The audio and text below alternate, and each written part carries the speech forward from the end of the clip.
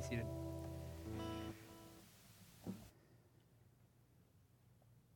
Well, we are continuing to make our way through the Lord's Prayer from Luke chapter 11, verses 1 through 4.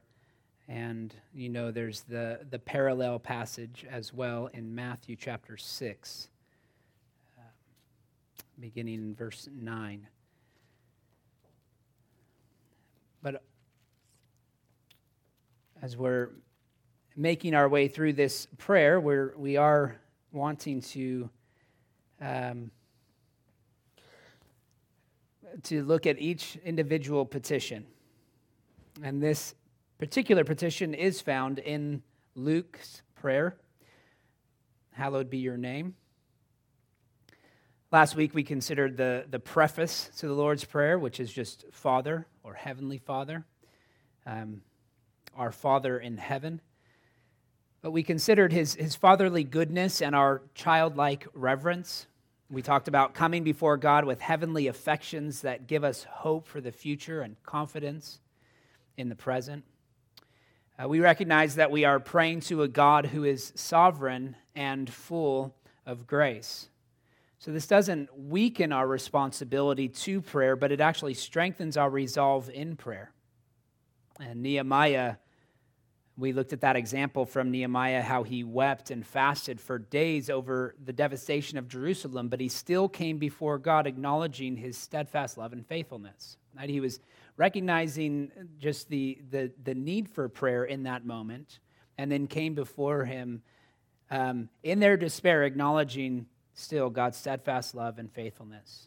And then finally we close by noting just the fact that "our" in front of Father, our Father, implies the necessity for corporate and intercessory prayer. So let us look to him now and ask for his help in understanding our time together. Heavenly Father, we thank you for, again, for the instruction you give on prayer in your word. It's not just found here in the Lord's Prayer, but it's found throughout your word, as we've seen already. And we'll continue to see tonight the plentiful cross-references that help us to understand how to properly adore you, how to come before you in adoration, and to give you praise for your attributes.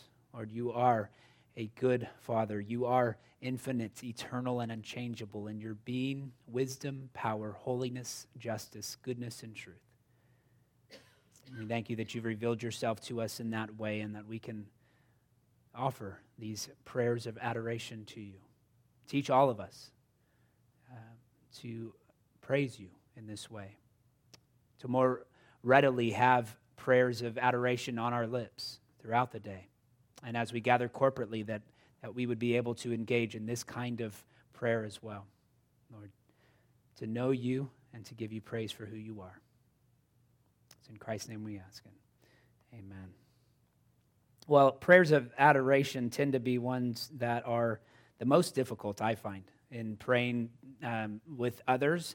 Seems to be that these are the ones that we have the least to say. There's plenty to say, plenty to be said, and yet if you've ever gone to a group where you pray through acts, adoration, confession, thanksgiving, and supplication, it's oftentimes adoration that will be the shortest portion.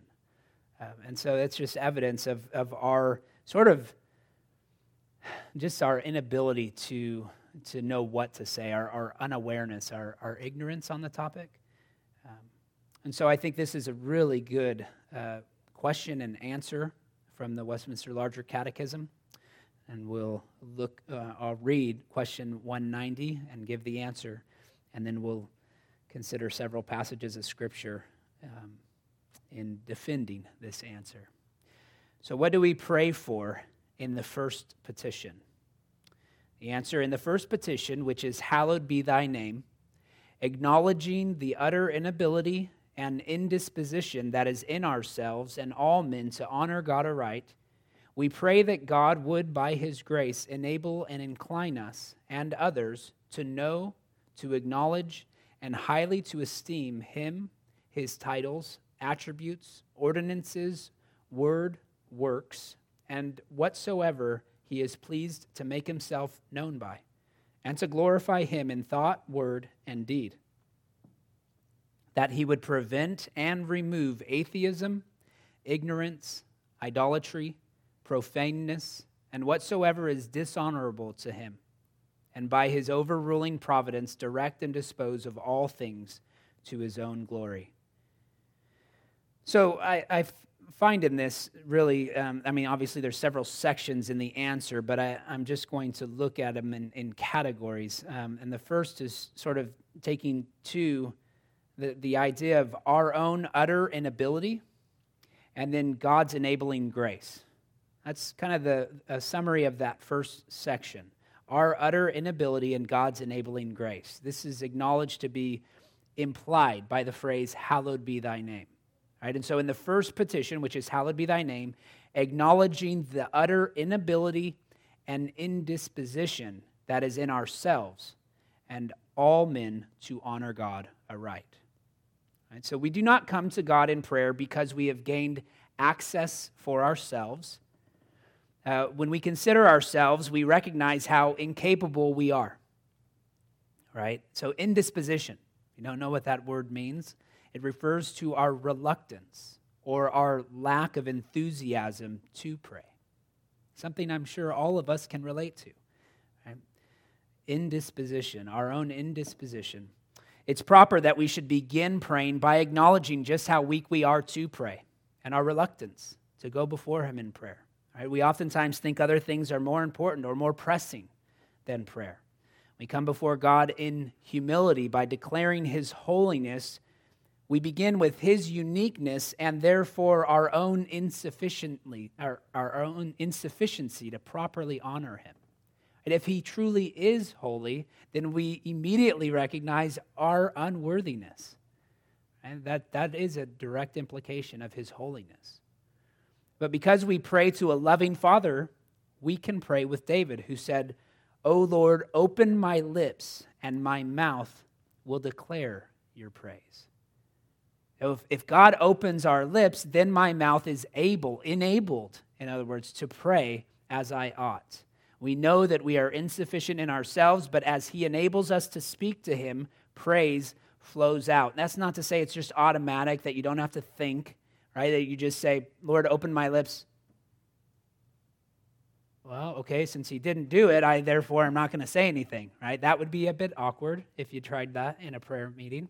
But that's not what it's saying here. Open my lips. We're recognizing that we need the Spirit's help to declare praise rightly. We know that we're insufficient, but we can pray to him to give us the praise or the ability to praise him. And of course, you're going to be inarticulate. You're going to be clumsy at first. You might have long pauses between thoughts. I think that's to be expected. It's understandable. And the fact that we're praying to our Heavenly Father means he recognizes that, right? He recognizes that you'll do that. It's okay. We pray that God would, by his grace, enable and incline us to know, or incline us and others to know, to acknowledge, and to highly esteem him. Right? So that's all the idea of God enabling us by his grace. As we might imagine, the Psalms are particularly helpful in teaching us to offer God our adoration in prayer. Right? We want the ways of God and his salvation to be known everywhere. We want to see all the nations praising God, as Psalm 67 teaches. We can ask that people would learn that God reigns and that they would submit themselves to him and praise his great and awesome name, as we read in Psalm 99. We want others to declare his holiness too. And as part of praising him is recognizing that he is worthy to receive that praise and to be highly esteemed, not only by ourselves, esteemed higher in our own hearts, in our own thoughts, that we might enter into prayer more often to adore him, but also to invite others into that praise, invite others into that adoration. And so when we have a right respect for God, we begin to address him by his titles. We want to know the ways that he is, what he's called in his word, what he has revealed about himself through his names. So instead of using his name in vain, we want to hear people acknowledging that God is the Lord Most High. Right? As Psalm 83:18. And you can look, there's many titles. I don't even know, I didn't count them up, but you have a lot of titles given to the Lord, our God, and that we should be using those various titles in our prayers. In addition, we can begin to learn about his attributes. So adoration is about praising God for who he is. We can honor him for being great, superior, true, loving, gracious, and faithful, as Psalm 86 does. This is primarily seen in the way that he carries out his redemptive plans. Right? He has delivered Christ and all who are united to him from death. And so we can praise him for the kind of character he has that would offer his own Son for us. If God has ransomed us for himself, then it's proper that we would also learn something about his ordinances and his word. You learn something about his commands, something about what he calls us to do in his word. We ought to grow in our own esteem for God, but we also, again, as I mentioned earlier, want to see his word esteemed by others. Not just him as God. We want to see him esteemed, but we also want to see his word esteemed. We want to have a greater affection for his word, and we want others to see that as well. So we can praise the Lord that we have his word in our language, as Psalm 147 does, and pray that all peoples might have that privilege as well. We recognize that the word of God is not translated into every people group's language. We want to pray to that end. We should prioritize Bible reading above every other subject. God has exalted his word above all things, as Psalm 138 teaches. So Paul speaks of believers as spreading the fragrance of the knowledge of God everywhere, that we have an aroma of Christ leading to life for those who know him and leading to death for those who do not. But how does that aroma spread? Well, it tells us later on, it's 2 Corinthians chapter 2, verse 17, by speaking God's word in sincerity and not as salesmen. Right? That we aren't peddlers of God's word. We aren't salesmen of his word. That means we know his word so much that we can speak it sincerely to others as a word of encouragement to them. By doing that, we are a fragrance of the knowledge of God. You can look to Psalm 8 as well, as we begin to recognize his works and whatsoever he is pleased to make himself known by. When we consider his works, immediately we should be thinking of general revelation, right? His creation, that we can look out at his creation and know something about God's attributes. So Psalm 8 is a perfect example of this, appreciating God's general revelation. But this is also something that we can simply do wherever we find ourselves, whether we have God's word in front of us or not. We can go to him in prayer, praising him for the things that we see, taking time to pause and appreciate the world in which we live. And especially if your family goes on vacation, think about those as opportunities to appreciate God in his creation. We can see something of God's order and beauty in the way that he's made all things. So we have been created to glorify God, and so we ask him to enable us to glorify him in thought, word, and deed. And this is the basic purpose of our prayer of invocation. We have it both in our both services right now, our AM and PM service. We have that prayer of invocation. After the call to worship, God calls us to worship him, and then we ask for his help in doing so. We invite him to enable us. We recognize that we're possibly even distracted, right? Right as we begin the worship service, we recognize that we come in with different things on our mind, and we need to kind of position the posture of our heart before him in that moment. And so a prayer of invocation is asking him to enable us to glorify him in that worship. So we want to engage our whole being in worship. We ask our soul to bless the Lord, as David does in Psalm 103. Bless the Lord, O my soul. We ask God to receive our words of praise as well as the meditations of our heart, as Psalm 19 does. We pray for an increase of love that is coupled with knowledge and discernment so that we might be pure and blameless for Christ's return and filled with the fruit of righteousness that comes through Jesus Christ. So notice that. That's from Philippians chapter 1. We pray for that we might be pure and blameless for Christ's return, and at the same time, filled with the fruit of righteousness that comes through Christ. Right? We await his return. We want to be in a place that we are ready and excited for his return, and we recognize that we need his help in doing that. We need his enabling. Right? We need Christ to make us who he calls us to be. That's how we can be filled with the fruit of righteousness that comes through Jesus Christ. And then Psalm 100, since God made us, we belong to him. And so we give him thanks and praise.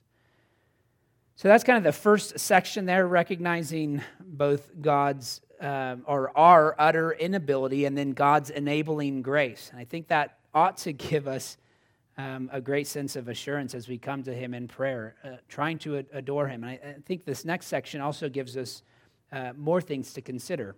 But it's God's, there's two sides of this as well. God's negation of dishonor, or the removal of things that do not bring him glory, and the addition of his glory. Right? We want him to turn all things for his good, for our good and for his glory. And we also want him to remove anything that distracts from his glory. And that's two sides of the same coin. Right? That he would prevent and remove atheism, ignorance, idolatry, profaneness, and whatsoever is dishonorable to him. Some of the scripture references we have in this section is, if we give God praise for his holiness, then we want to pray for the removal of everything that clouds his holiness. Not as if his holiness is diminished in any way, but our ability to see or recognize his holiness, our ability to know about it is clouded by the presence of sin in our own lives or the rebellion of this fallen world. So as the nations turn to God, ignorance is replaced by faith. Psalm 67 teaches us that. As more people live according to the spirit of wisdom and revelation, hope replaces doubt, as we learn from Ephesians chapter 1. And so we ought to pray boldly that idolaters are brought to shame, Psalm 97, that God would defend his cause against fools who revile him, Psalm 74. Hezekiah gives us an example of praying in 2 Kings 19. He asks God to hear and to see the mockery of Sennacherib and to bring judgment upon him.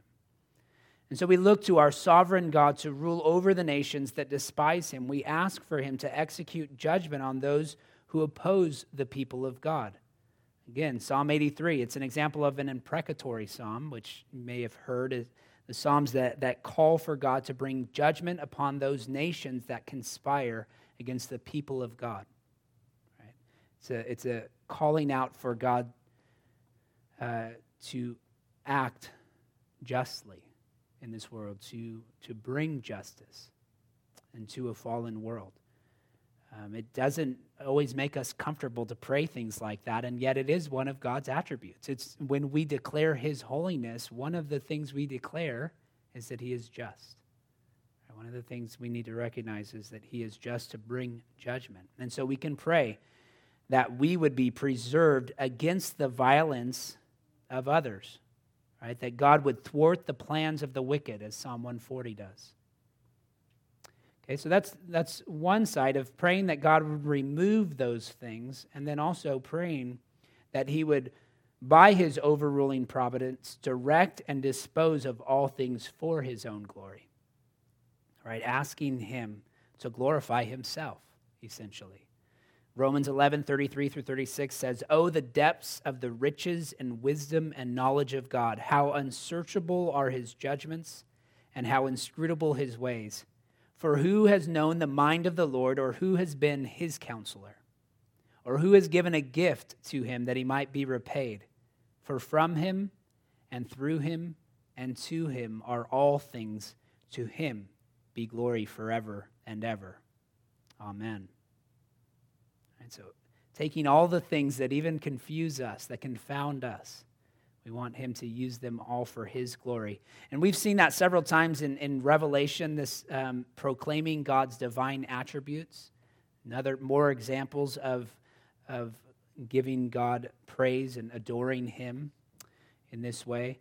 The hosts of heaven, in just the 4 different hymns that we've seen so far, in Revelation 4:11, 5:12, and 5:13, and then also 7:12. Those 4 hymns, we hear this. The hosts of heaven declare his glory, his honor, power, wealth, wisdom, might, thanksgiving, and blessing.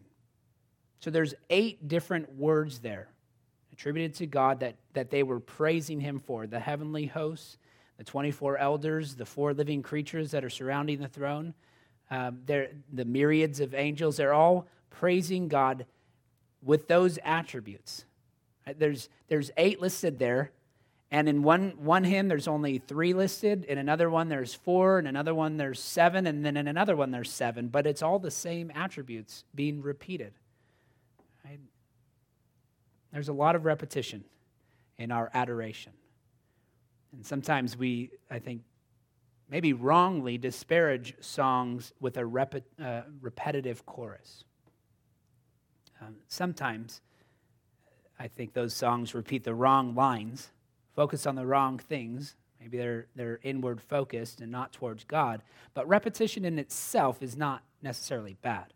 And we see it all the time in the Psalms, and we certainly see it here in Revelation in the hymns that they are singing. They're saying pretty much the same things. So, when it comes to adoring his attributes, it is to be expected that we will sound like we're saying the same things, and that's okay. All right. So in conclusion, this catechism, it questions, the question argues that praising God for his holiness requires humility and his enabling grace.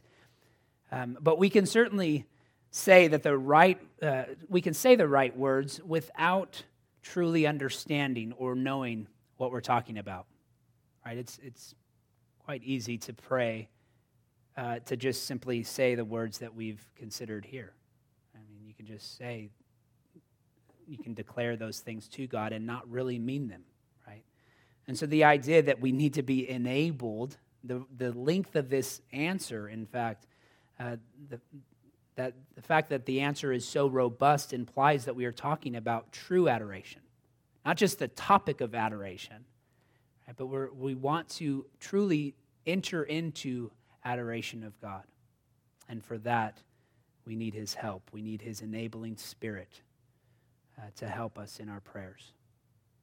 All right, it's a kind of adoration that comes from the depths of our soul, our hearts.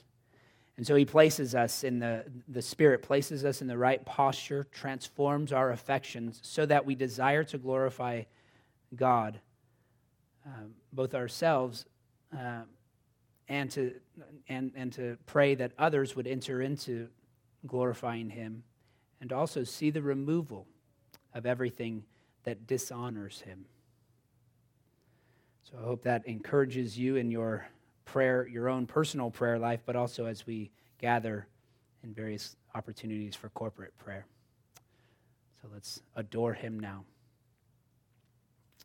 Heavenly Father, you are good. You are a great, loving God. You are steadfast in faithfulness towards us.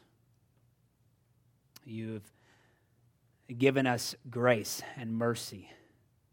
You are a kind Father. Lord, you have not withheld your only Son from us because you're a good Father.